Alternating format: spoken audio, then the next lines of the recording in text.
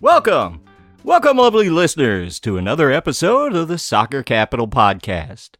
I'm your host, Mike Turner, and joining me in our studios in deep southern Illinois is a man who thinks he deserves an honorary degree from SIU Edwardsville, given all the time he spent on the grounds of Ralph Cordy Stadium this year. It's producer Mason. How's your week been, Mason? Pretty good. Did you spend any time on the grounds of Ralph Cordy Stadium this week? Oh, sure did. Yeah, getting in my honorary degree in gender studies or something. it's becoming a thing.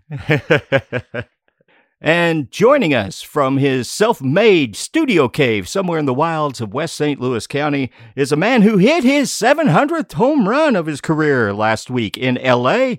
It's Sean Campbell. Congratulations, Sean. How you feeling? I guess I'd have to say I'm feeling pretty good considering I made history. I didn't even know I was playing in the Major League Baseballs. Well done, Mang. Yeah. Way to go, Mang. You know, Mang, I hit the ball go far, and we scored the points, and hopefully we get the World Series trophy this year, Mang. I'm about to hit this ball Nailed so it. MF far. Yeah. And enough of this. We're not here to talk about Albert Pujols' greatness, though we could go on for hours and hours. We're actually here to talk some St. Louis City news. Imagine that. Yeah, get out.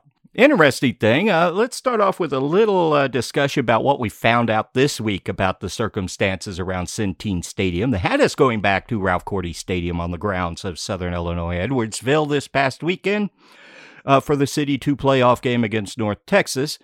As we heard, there was some construction problems that caused some flooding into the stadium, got into the power plant that's set up for the stadium grounds, their own power plant. Come to find out that it appears that there was a conduit under 22nd Street where the city itself was doing some extension work to the street, I believe is what it said. And there was a electrical conduit under the ground that had not been listed with all of the authorities that check on underground lines. So apparently that would fall on the general contractor, I would imagine, of the whole site. You know, it's a huge, massive project, and it could be that this wasn't necessarily overlooked. They just hadn't gotten around yet in the timeline of reporting all these. We don't know. But that allowed rain and everything to flood into it, destroying proprietary circuit breakers that now have to be manufactured again. So we're not sure when the stadium will open for the first time. There's no reason to believe at this point that the opening of the MLS season is in danger. That's still a long way away. But chance for the City 2 games to be played there seem to be slipping away. Have they determined where the next game will be? It's out Ralph Cordy. It's out Ralph Cordy, figured on that. And as we've mentioned with Centene Stadium, that brings up City 2. In the playoffs, they played this past weekend, hosting North Texas for the third time. Well, hosting them for the second time, playing them for the third time this year. The rubber match of a 3-game set, I guess one would say, since we mentioned baseball earlier in this podcast. In a sense, you could say it was a rubber match. And I think the score was pretty similar to the last time that North Texas journeyed into the woods of southeastern Illinois. City 2 won their playoff game, and it was exciting, folks. Oh, yeah. Mason and I were there for this. We were there. Tailgate.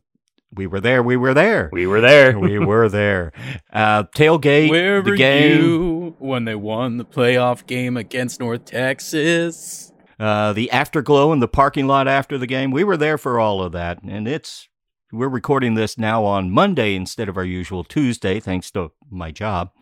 So I'm a tired little puppy today after being up so early after a late night. But it was all good, as it was a very good game. And City 2 really had the upper hand almost the entirety of the game. Oh, yeah. I knew that we were bossing the game in the first half, but I didn't realize just how bad it was for North Texas until we got back, and I was looking at the stats from like a recap. They didn't give up a shot in the first half. No, and their big scorer Kamungo never got a shot on goal Mm-hmm. And I spent the whole game frightful of that. The first half, St. Louis City 2 was in the attack on basically our end of the field where we were in the supporters section. And the preferred MLS Next Pro team was there a lot. Yeah. We were kind of spoiled in that way. But really, it was also a very frustrating half because they never got a goal. It went 0-0 at halftime. Lots of chances just never came to fruition. Very strong defense on both sides, both teams. Yeah. A little bit sloppy. Sometimes passes didn't come off. But again, that also has to do with the way the play of the other team. North Texas is a quality team. Mm-hmm. And while City 2 had the upper hand, North we didn't Texas, roll. Yeah, we didn't roll through it. Who of our MLS international signees started? I know Ostrak did. Ostrak and Jensen started. And Isak Jensen. Honestly, I was kind of keeping track of young Isak. Didn't really impact the game, had a couple of tough touches.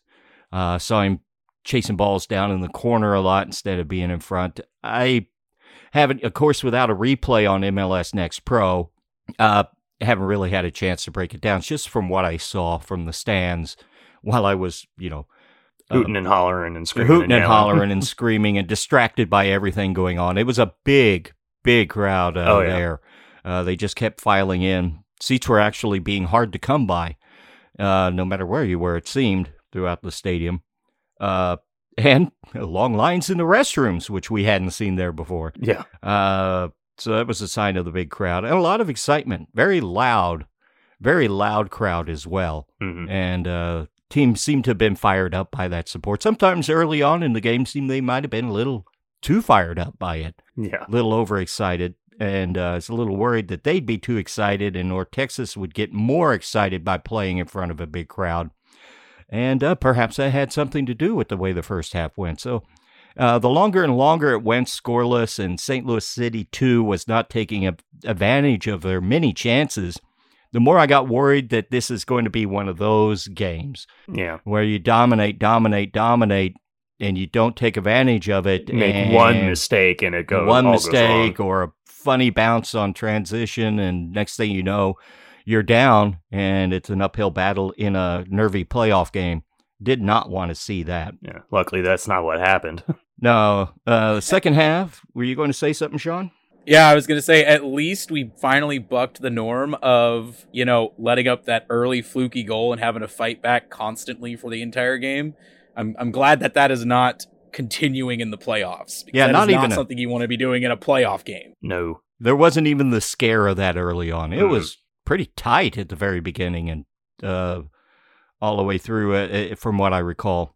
In the second half, it's a bit more of the back and forth play, but still largely in City 2's hands. I think North Texas improved upon their possession in the second half a little. Yeah. But really not surprising. And then in the 51st, we got a corner from Akil Watts. And Akil Watts seemed to take all of these corners, especially from the near side from where we were. Yeah. Did you catch any of that?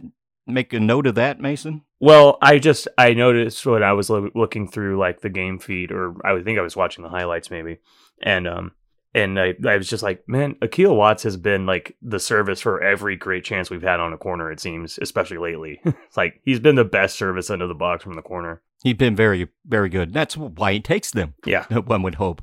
Yeah. Hope they weren't just like drawing straws or something. That would be funny. That would be funny. So I've seen teams where it seems like that's how they do it. Yeah. But no, so Akil Watts takes this corner and it ends up in the cement mixer in the box. 2 or 3 really good shots get stopped. Finally, Max Schneider, I really thought that this was a goal. We all started cheering. And then it doesn't go in. And I'm like, how does that not go in? And then I'm watching the highlights again. I'm like, I hardly understand more how this did not go in. Yeah, it was all boingy, boingy, boingy right in the goal mouth. Yeah. Some nice goal line defense by outfield players for North Texas. Little shots a little too close to somebody, just banging around. A lot of like you said, it was in the mixer. There was a lot of bodies in the way. It really was like, this has to go in. And it didn't. You saw it go to the didn't. side. I don't know how. Yeah. And that was frustrating. And that just even made things nervier, at least for this observer. Starting to really get nervous kept going, I don't like how this is going. I don't like how this is going. But there finally was a breakthrough for City 2. They opened the scoring and all the way until the 73rd minute off what looked to be a finished chance, but got a nice pullback across the box. Ostrak, good timing, coming in late into the box. He hooks up with it, sprints in, and boosts a nice laser shot on that. Just a pretty well-made goal, the way that it's set up.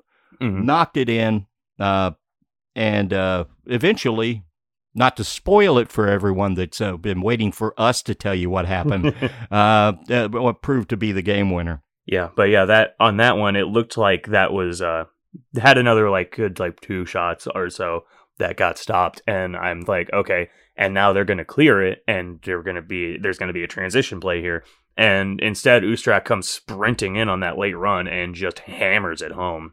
Yeah, and something that we'd seen, especially at the tail end of the long road trip they had. In this game, the defense was stout in the second half as North Texas was pushing. They just didn't generate much in the way of decent chances, to be quite honest. Mm-hmm. And that, you get nervous and you see the build-up. There was a couple of times they got it into good positions, but nothing came of it. And then finally could breathe a little easier. How late was it that last goal came? Well, we got the last goal in stoppage.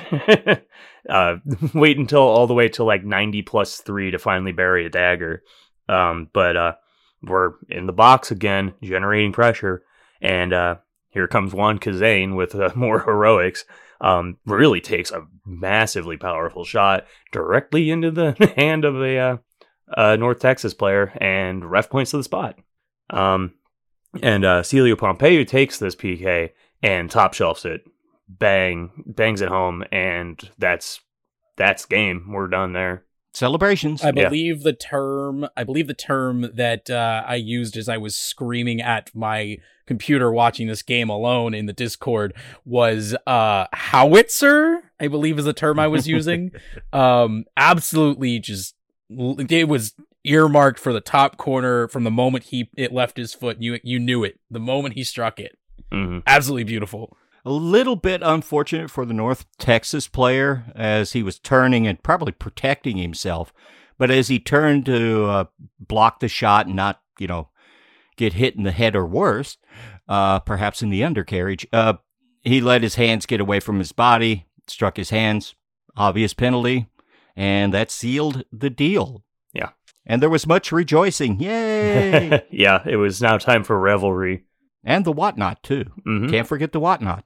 I definitely think a large part of this win, it's the goals, it's the offense being generated, but going back to what I saw on the field, a lot of it had to do with the midfield just absolutely bossing the game left and right.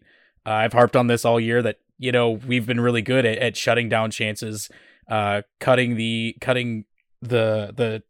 counterattack game down at the ankles as soon as it gets started, nullifying that, and then also the goal from Ostrak came because we had a late run on a dangerous chance from the midfield coming in to get that late strike. Having that second wave of attack is just as important as getting that good service in.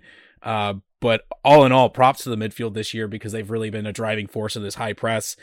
Good to see, and I can't wait to see more of it next year once the first team starts. I hope they can keep up the high energy and really the call sign of the high press is shutting down the midfield and running the game from there.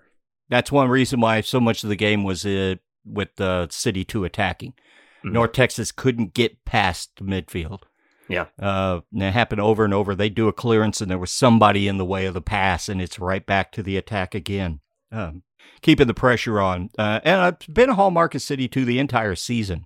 Yeah. They've had a little bit of trouble with injury problems and suspensions to their main strikers in Josh Dowling, which thank you, hat tip to Flyover Footy for doing the research and finding out that is his preferred pronunciation of his name. Yeah.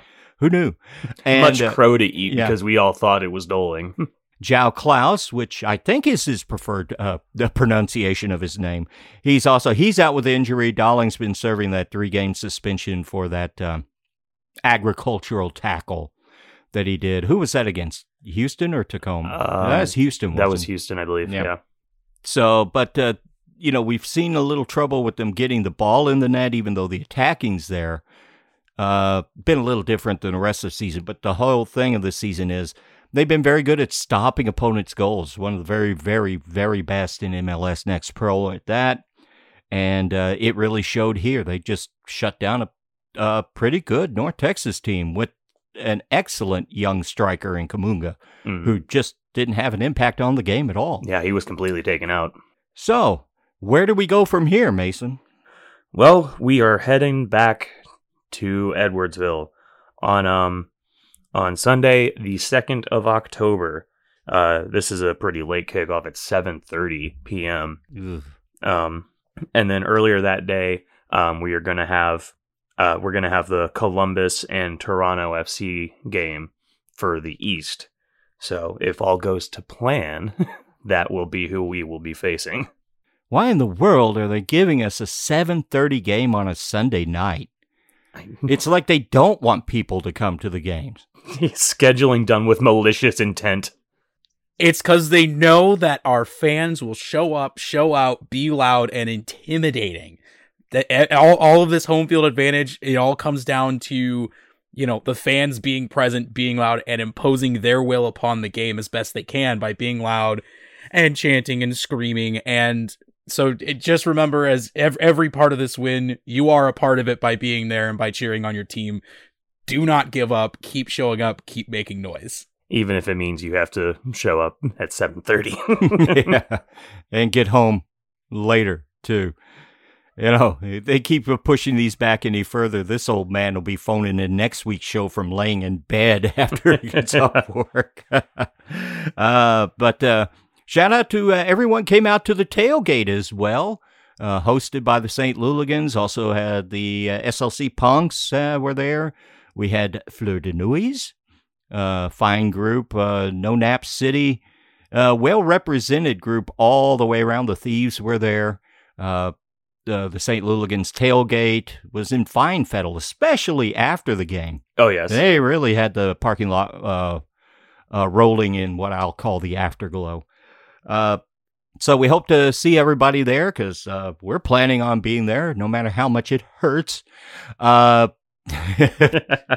with the late night. And we'll be back again, and maybe Mason will get enough credit hours for going to soccer games. He can get that honorary degree.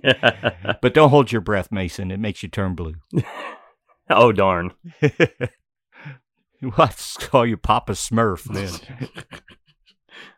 Snozberries I think if anyone's going to turn blue, it's going to be me because, it's October next month, which means there's another sport that is also blue that my blood kind of runs that color. So. Right. Yeah, that preseason's already started, and I have not really been paying much attention to it, honestly. Well, before we get off of it, they've only played one game, but they did win. Yeah. It was a good game. But that's for a different podcast. That is. Anyway, so this podcast, we're talking about soccer. And we are playing Tacoma, who came down from being down 2-0 against Dynamo Dos to level it pretty late in the second half, force extra time, scoreless extra time, went to PKs. Yeah. The way Houston folded, really wish they'd have held on. Yeah. Yeah, because I was looking at it and I'm like, man, I don't want to play either of these teams, but I think I want to play Tacoma less. Yeah. Luckily, there's an international break, so the Sounders aren't completely out of the playoffs yet. So maybe Nick Leyva and some of their better, seasoned MLS veterans that sometimes play for the Defiants won't be there for the playoff game. Mm-hmm. Got my fingers crossed on that. That would be a nice break. Yeah. Don't necessarily need it, but it make things a little bit, better. Yeah.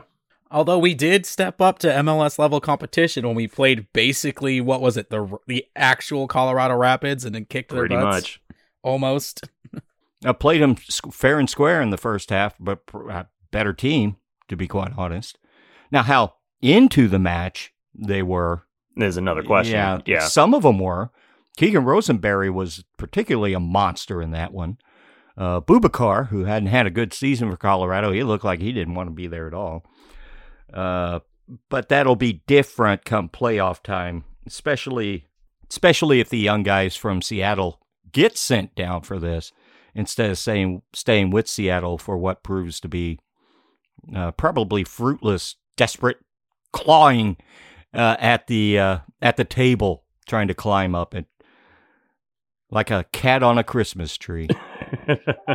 But there was more action below the level of City 2 on the pyramid of the club. Mm-hmm. And to give us a rundown, here's producer Mason. Yeah, we've got Academy recaps.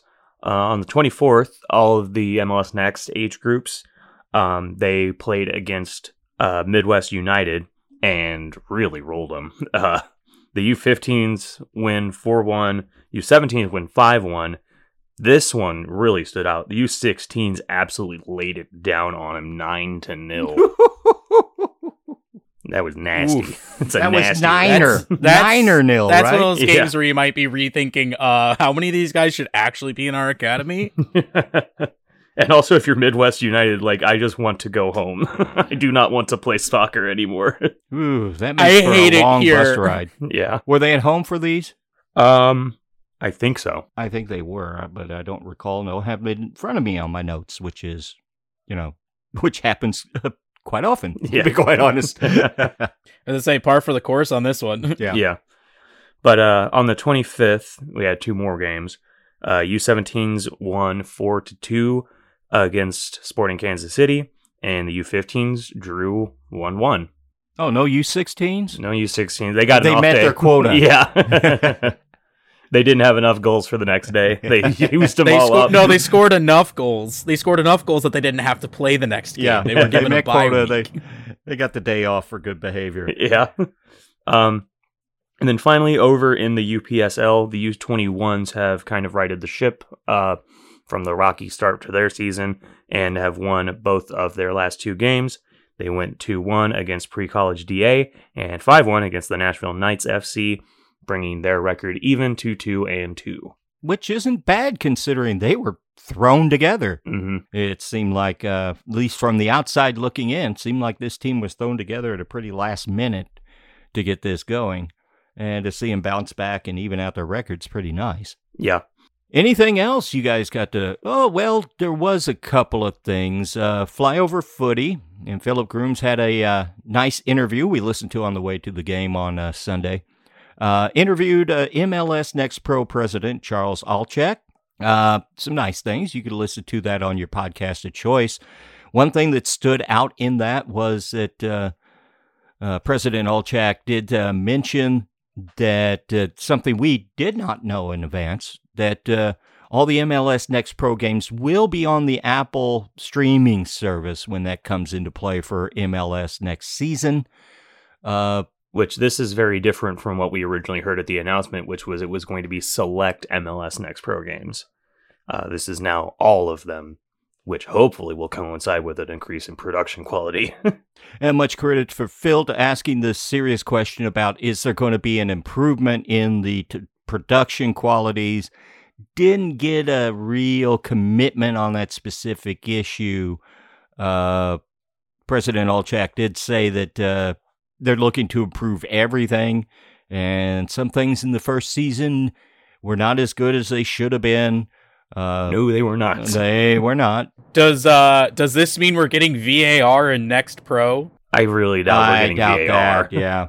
Oh, boo. We might I mean, get. half we the might teams at already least play in get. MLS stadiums. We might at least be able to watch the games back, but I doubt we're getting VAR. Part of the show was a discussion about the cost of MLS Pro versus USL. Stadium requirements are a lot less. That does not lead to the implementation of VAR, as you need to have, VAR with 2 cameras in this stadium and AI Yeah, with 2 cameras is that's not going to fly. yeah, they might as well not have it. Yeah, no, because every single replay review would come back basically inconclusive. And one thing he also alluded to was a question of how this is really, while they're geared toward development, it's not necessarily a development league. That kind of struck me too. He was talking about how this is a real league, and there's limits on how many young players play.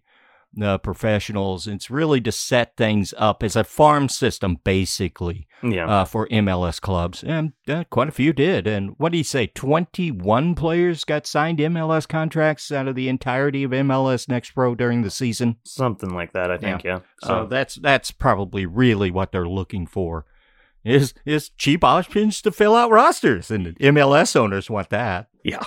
Especially at the handful that control everything. Yeah. But yeah, I think like on like that discussion of development, it's like, development is an obvious like part of the league, but they are like trying to form a real competitive pro league here first and foremost. So that was we do have to remember that, there are going to be independent teams in this league. We already see that with Rhinos up in Rochester. They're planning on basically is like another a side-along league almost for those non-MLS affiliated clubs to USL. And there's and a lot of teams coming in next year, both MLS clubs and more independents. Mm-hmm. Which is cool. And St. Louis City's got a real chance down to the Final Four to win MLS Next Pro in their inaugural season. Next year, Nashville and Austin will start their own developmental clubs, and they'll be the newbies on the block, and we're the grizzled veterans. Yeah. And hopefully boasting a lot of silverware, and at least a computer printout of Western Conference regular season champions that we can hang and fly. Hey, anything that we come up with, I guarantee you it's going to be better than that. The tiny piece of, like, it may as well just be a pin that they pin on every seat in the stadium. That'd be better than the printer paper they have in New York. I do now think it would be very funny if we just like got into Word and just typed in Western Conference champions in all caps in Times New Roman, printed it out and hung it on from where they hang the rest of the banners. Courier, monospace. We need to. That seems very funny to me, but I think if we did that, a lot of people would be very insulted, and quite rightly. No, it'd be better. It'd be hand-painted like a tifo on an old sheet and hang that in the stadium. We don't even have to hang it. We can just take a bed sheet, paint the Western Conference champs on there, and then literally just carry it to every game and hold it up before every game. Just one of us. Put it on a big pole, like aluminum pole, and wave it like a flag. Our banner's still better than yours. It's at least bigger. Any other talk or anything you want to bring up regarding preferred MLS franchise, St. Louis City SC? Only got to do it 2 more times.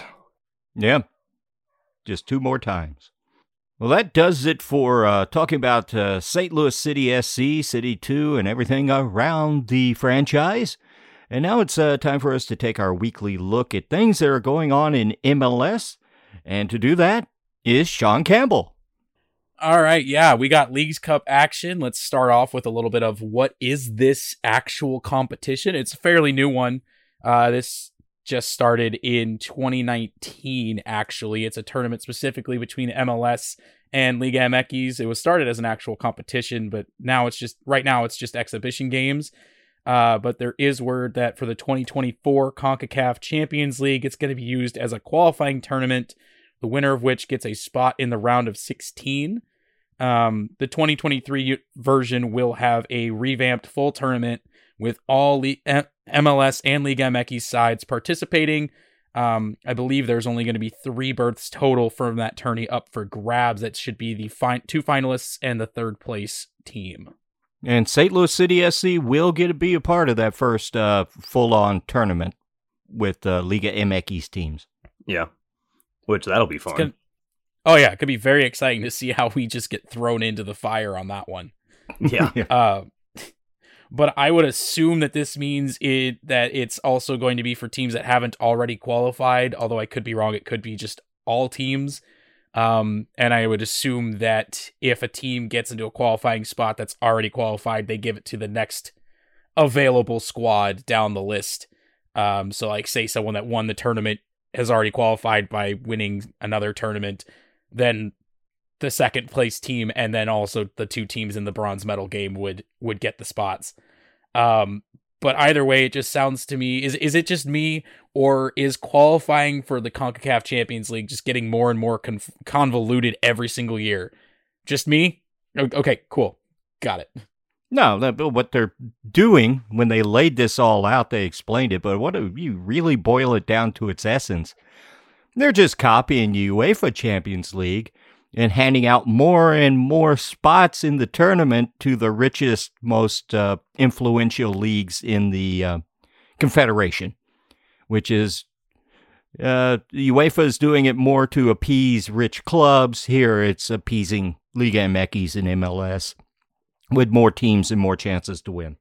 It will eventually just be that CCL just becomes the Leagues Cup 2, and it's just Liga MX and MLS. Well, kind of the way the round of 16 is, with all of the, there's so many teams from Liga MX and MLS that can qualify.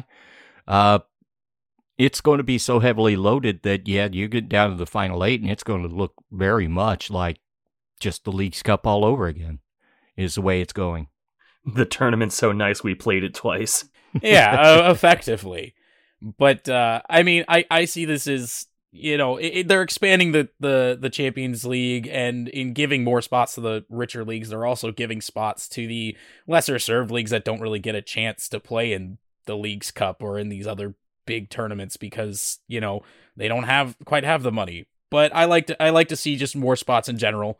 We'll see how it goes. I would love to see more spots for Canadian teams because right now there's just the one spot. But that's neither here nor there. I think they are picking up a couple more. Like their Premier League, I think, is going to get a spot in that. And plus so many MLS clubs that one of the Canadian clubs got a chance to pick that up through MLS as well. But it also gives a chance for the vastly underserved, poorer clubs within Liga MX as well. And that's part of the draw of the Leagues Cup is that some of these lesser teams, it's so heavy, top heavy there, that other lesser teams will get a chance to shine. And maybe grab some of those American greenbacks coming back from all the fans of Liga MX in the States. Oh, absolutely. Speaking of teams getting a chance to show their colors against MLS teams, we got some results from this last round of exhibition games. Found it kind of hard to find results unless, you're checking MLSsoccer.com. Don't want to be given ear service to that real estate company. Yeah, you will not find soccer scores on MLS.com. You will only find houses. But yes, we have some results. And unless you religiously check MLS Soccer like I do, it may have been hard to find results or even the fact that these matches were being played. But starting off, we have Cincinnati playing Chivas, and they won 3-1. Cincy looked really good in this game. I actually got a chance to watch this one. It was surprisingly chippy from both sides. Chivas really got in there with some, we'll say, enthusiastic tackles. We'll go with that word. But 3-1 from Cincy. Brandon Vasquez gets on the score sheet. And I just see this as a great showing from an MLS club, and Chivas actually put on a good performance regardless of the loss. And chalk up another win for Cincy. This season's been a real change of fortunes for them. Cincinnati had something to play for in this game, and Chivas really didn't. So, take it with a grain of salt. That's fair. The next game we've got is Nashville SC going 3-3 against Club America and ended up winning 4-2 on PKs. Nashville did the Nashville thing, and they ended up blowing a lead twice in the same game, managed to pull it off in PKs, and I'm sure that all the Nashville fans really hoped that all the games went to PKs if they tied like they do in Next Pro, because they've done a lot of that lately.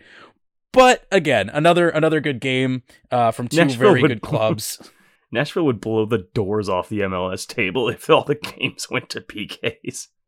Oh, I don't doubt that. I 100% support that. And sadly, this isn't the NHL where, there can be no ties. No, gladly it's not the NHL where there can be no ties. Although we were, when we were listening to that interview with Aljak, we also made this joke because he said that he thought that the shootout was an exciting way to end the game, on which I do not agree. But we were like, just go back to golden goal. That'd be fun. Yeah, that'd be fun. I mean, it's exciting if, you don't have a pre-existing heart condition where you might end up dying because you have a heart attack because you don't know if your team's going to win or lose. And you don't have the safety net of, okay, we tied. Oh, like me. Yeah.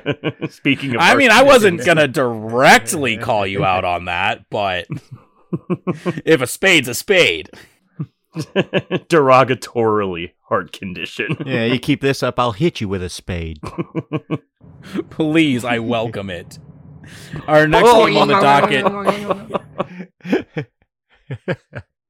Sean has a stepping on rakes fetish. Okay, enough with Nothing the slander. says love like a shovel upside the head. Are you really gonna slander me as I wear my Luligans jersey as we record this podcast? Oh, we're not talking to the jersey. Rude, incredibly rude. Thank you.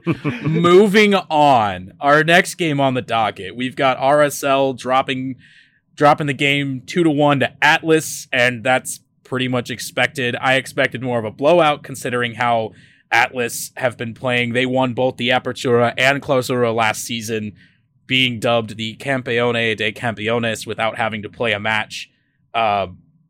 And I honestly expected more goals from them and less from RSL.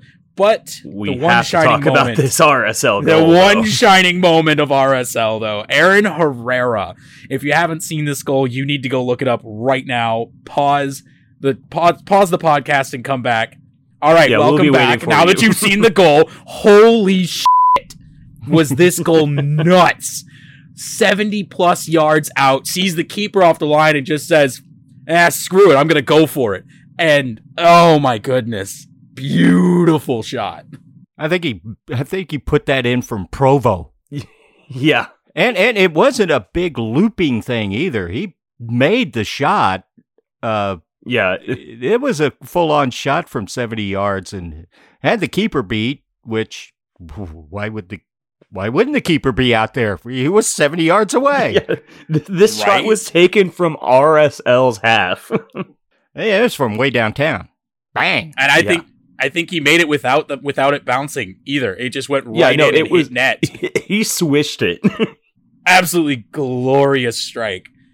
But that's really about the only good sign from RSL in this game. It is like the best thing I've ever seen, though. Speaking of outstanding performances, we have the Union and Pachuca. They played a match in Philadelphia, and the Union absolutely show off and flex their muscles by not even bringing a full bench. They only brought 3 subs to this game and still win 1-0.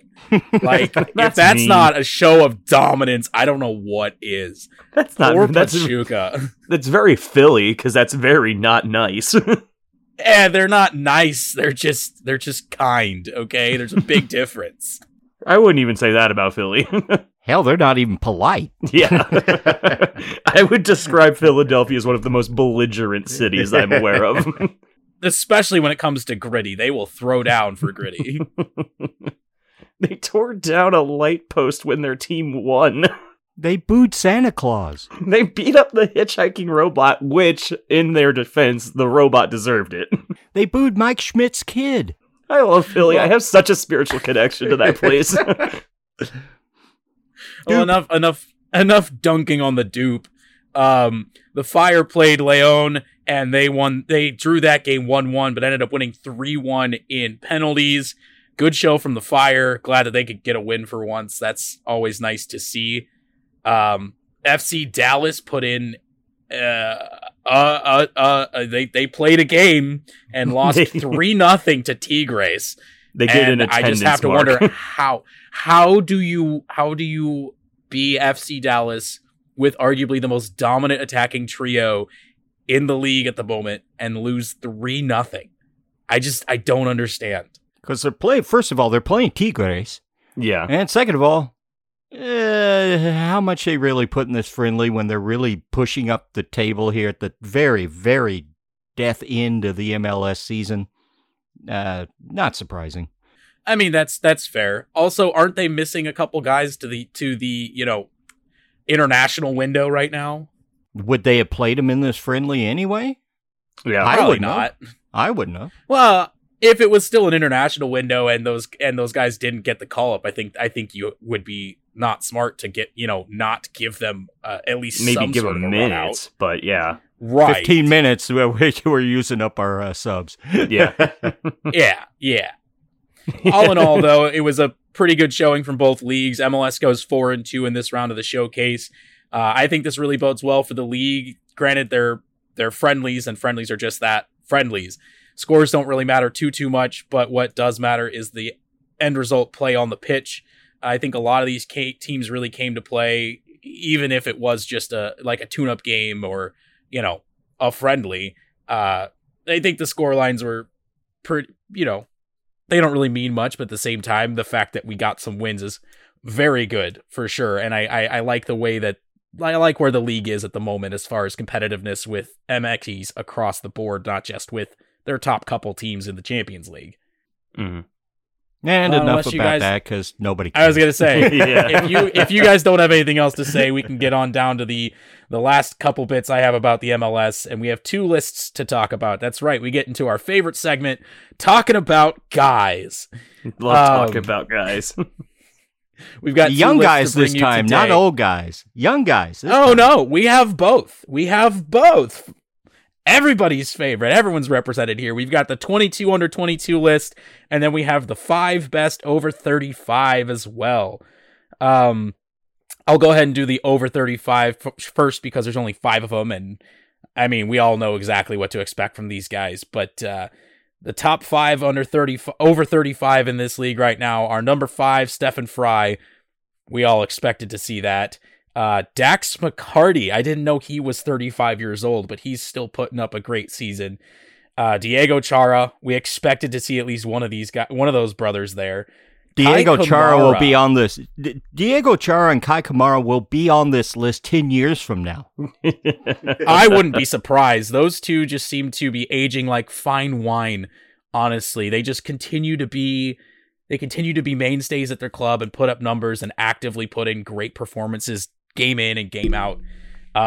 So yeah, Kai Kamara at 2, but personally, I think the only person that deserves number 1 on this list is number 1, and that's Alejandro Bedoya, who's been absolutely integral to everything that the Philadelphia Union are putting up this season, and he's putting up good offensive numbers. He's getting better as he gets older, and I don't know where this came from, honestly. I knew he was a really good player when he was still getting U.S. men's national team call-ups, but damn, dude.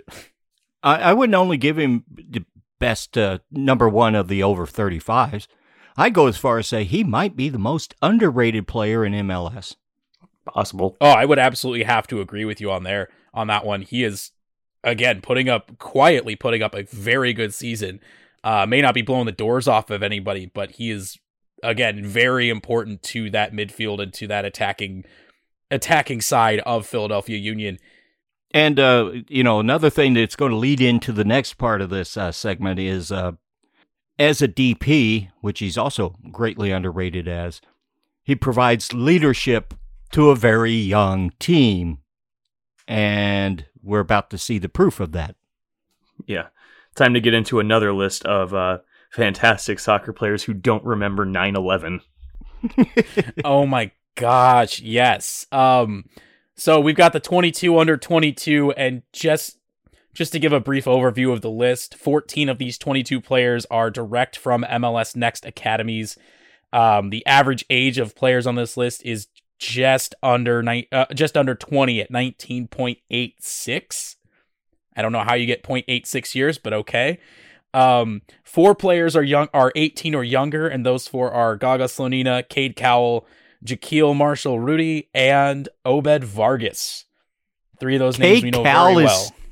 Is still that young? He's 18. He is 18. Look at the body on that 18-year-old. Don't say that. Mike, that's the kind of thing that gets us put on a list. Look at him. This. Do not, in fact, look at the body on this 18-year-old. Yeah, he is built. He's built like a bodybuilder, and he's only 18. Unbelievable. No wonder he's going to be in Europe very soon. Even if he doesn't start for his club. Surprising that he doesn't. He's played very well. Some other little factoids. There are 3 players on this list from the Union and 2 players each from FC Dallas, LA Galaxy, New York City, and Toronto FC. And just so you know, the age cutoff, just to make us all feel a little older, is everybody on this list has to be born on or after October 10th, 2000. That's right. We're seeing an entire generation of players that are showing up, showing out, and absolutely doing great things on the pitch that were born in the new millennium. Exciting, but also makes my back hurt and my knees feel like I need to sit down even more than I already am. And 3 of these players are from the Philadelphia Union, not surprising. One thing about the list, MLSsoccer.com puts this out. They all vote on it, all the writers. But given the way that St. Louis City SC is built, this is something I think in the future City fans are going to be really looking forward to coming out, because Lutz really wants it to be young and hungry and play hard. And he's out there scouring the international circles and everywhere to try to find these players that fit in the system and set them up for success. So it could be that there'll be a lot of City players on this squad the next time this list rolls around. I very much look forward to it. Well, without much more ado, let's go ahead and dive on into the list, and we'll start at the top this time. Topping the list at number 1, under 22, is Jesus Ferreira. Surprise, surprise. We all know how good he is. We've talked about him a bunch. He's the 2nd player in a row from FC Dallas to win this award effectively. We had Pepe last year, but very much deserved. 2nd place goes to Thiago Almada in Atlanta. He was a record signing for the league and is near the top of the team in most of the important offensive stats. He's currently leading in combined goals and assists. Talles Magno is number 3 for NYCFC. He's been in a slight slump lately, but he's still young and has a lot of upward potential. And a lot of that slump has to do with their replacement coach, Nick Cushing, playing him as a false 9, and he doesn't seem to know what he's doing out there when he was so successful as a winger. And they want him to be an upfront striker, but they're playing him as false 9, and he's never done it, and it shows. Yeah, I think it's fair to say that just the club NYCFC is having a bit of a slump. I think we're getting past slump for them. I think it's full-on downturn at this point. I mean, that's what happens when you lose, effectively, your talisman when they lost Tati Castellanos. But, I mean, also losing your coach definitely doesn't help either. And he's a good coach. Yeah. Oh, absolutely. Next on the list, we've got Gaga Slonina. We all know about him and his big boy move to the Blue London club, whose name I will refuse to say. And he won't play there as he gets shipped around all over Europe for the next 5-6 years. Well, at least he won't be the only U.S. men's national team player on that team that is, not playing for the team. He'll have someone to commiserate with Pulisic. Number 5 on the list, we've got Julian Araujo for the Galaxy. Already a 2-time All-Star at just 21 years old, and is more than likely going to Qatar with El Tri and could see some real minutes in the World Cup. Very exciting to see that from a young player. Number 6, we have John Tolkin at Red Bulls New York. He's an absolute mainstay in their high-press backline. He could really make a jump a la George Bellows, Sam Vines, or Kevin Paredes, and we could definitely see his name in Berhalter's list very soon. There is words coming out that John Tolkin might bypass all the ones you mentioned, that he's just that kind of mentality. They expect him to be off to Europe soon and to really do well over there. So keep an eye on John Tolkin, and especially now that he got rid of the flock of seagulls haircut. Yeah, sometimes just having the wrong haircut really can deter your playing. I've seen it happen before where guys like go, okay, I got to get a big showy haircut now that I'm in the big leagues, and then next thing you know, tanked. But enough on that. That's another podcast.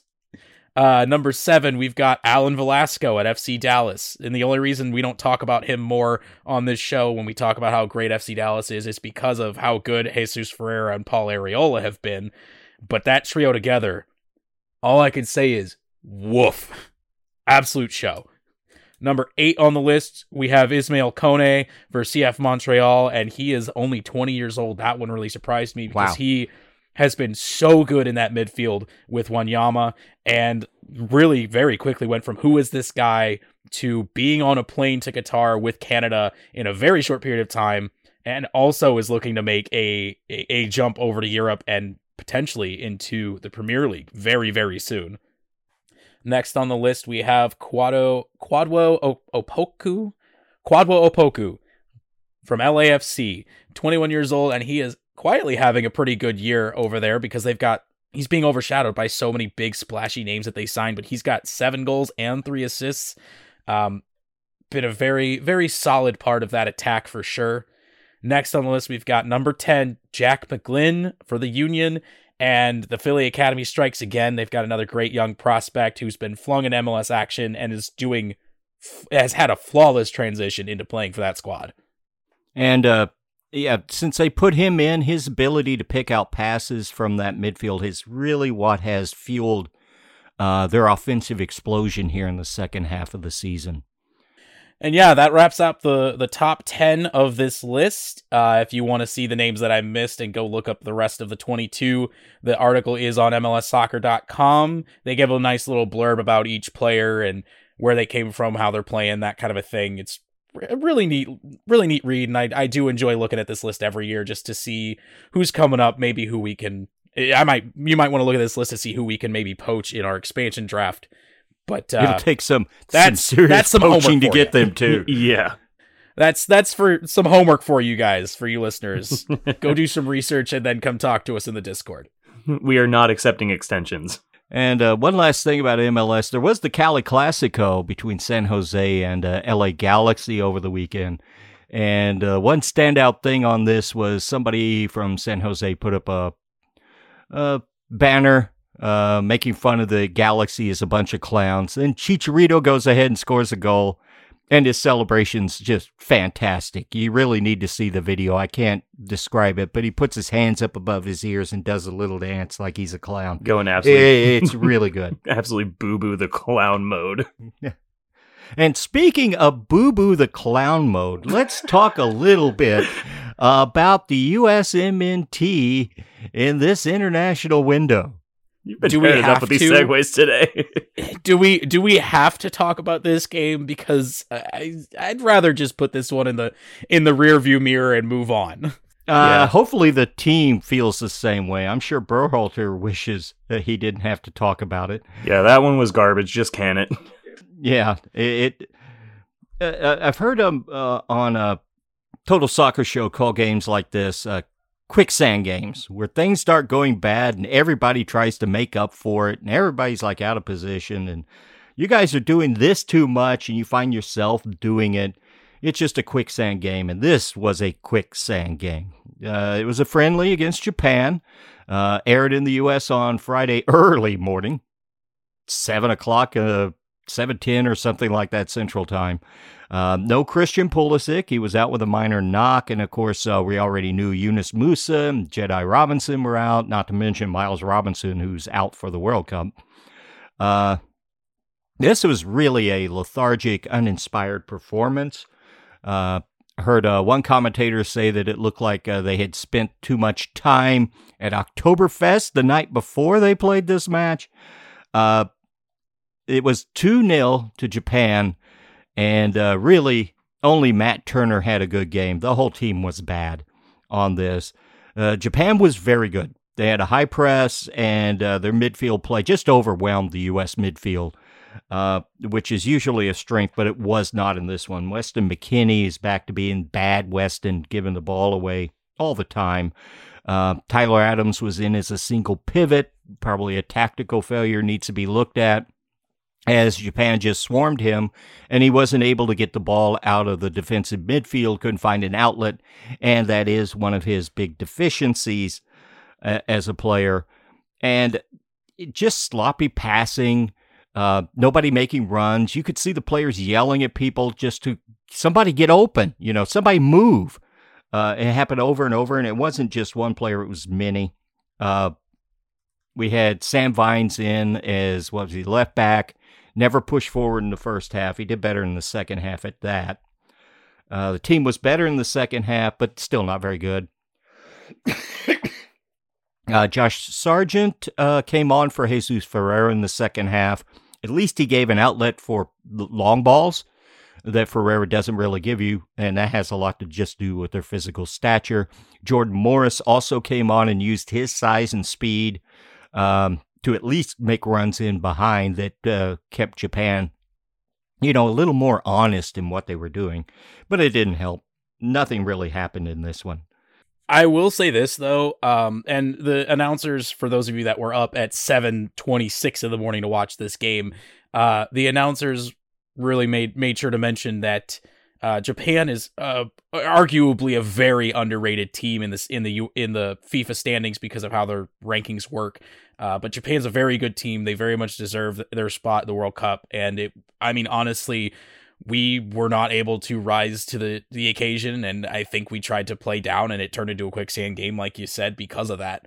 Yep. But you can never count out the Asian Federation teams, because we may not talk about them a lot or their leagues, but they really are strong sides all the time, and there are no easy games against them.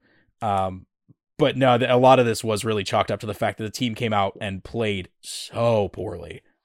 Yeah, they did really play well as a team, while Japan did. And the thing about Japan is their rise on the international stage mirrors pretty much what the U.S. has been. They started making moves at about the same time in the 90s. They have been fairly regular, making the round of 16 like the U.S. has. So, it's a general track, and I would probably group them in the same sort of 8 that bounces around after the 16. Somewhere from 16 to 24. Japan, the U.S. will fill out those spots up and down all over the place. Year in and year out, usually. And like I said, that is just a bad performance by the U.S. men's team. The good thing about it, very worrisome with one friendly left to go, and that'll be Tuesday, after you've all heard that, but after we record as well, against Saudi Arabia. We're looking for a lot of these things to be fixed, and they are fixable. A lot of it was just player errors. A lot of it was spacing. A lot of it was, people out with injuries, and, a chance to look at the tape and see what can be fixed, maybe reshuffle things. Brendan Aronson was in the central midfield role. It's not really one of his better ones. He's better on the wing, even though he does play it and play well for Leeds in the central. He's never done it well for the U.S. in a small sample size, albeit. So we just look for a better performance.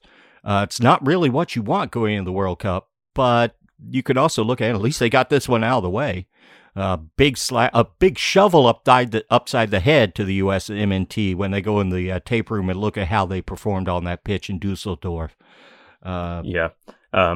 Things that the U.S. MNT has in common with Sean stepping on rakes. Continuing. All right, I'm putting an end to this slander. I think that's about all. We've beat this dead horse to death. Let's hope and pray that the next game is better, because Pulisic and Pepe are both starting. Or no, was that Ferreira?